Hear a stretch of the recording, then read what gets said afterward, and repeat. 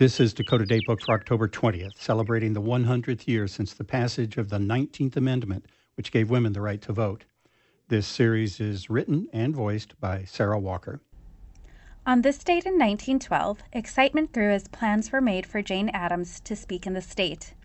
Addams was a well-known suffragist, activist, and social reformer.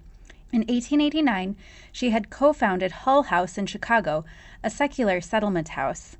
She and other residents provided a number of services that were helpful for the community, including kindergarten and daycare for working mothers, an employment bureau, an art gallery, libraries, and classes in English, citizenship, theater, music, and art. Among her stops in North Dakota were Jamestown, Fargo, and Grand Forks. She was in fact campaigning for Theodore Roosevelt, saying she was, quote, bringing with her the plea that the American nation adopt the religion outlined in the Progressive Party's platform and stand by Colonel Roosevelt in his fight for the people, unquote. However, as she was a suffragist, her visit also stirred great interest among the state's suffrage clubs. The Grand Forks Evening Times noted her political interest, saying, Miss Addams is the first woman to come to the state in the interest of a national political party.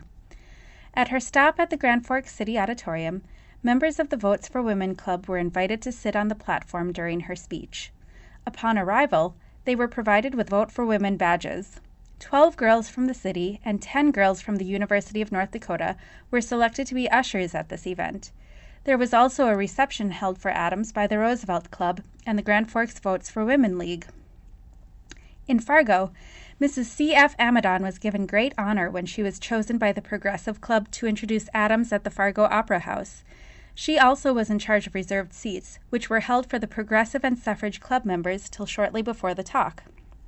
Addams had been in Minneapolis prior to her stint in North Dakota, but she took the wrong train, making her more than an hour late for her appearance in Jamestown. But the local paper reported, the audience remained good-naturedly until the appearance of the speaker. During the interim, there were short talks by North Dakota women interested in equal suffrage, while several Progressive Party battle songs, including the Battle Hymn of the Republic, Dixieland, and others, were sung. This is Sarah Walker. This series is produced in cooperation with the State Historical Society of North Dakota and the North Dakota Women's Suffrage Centennial Commission, with funding from Humanities North Dakota.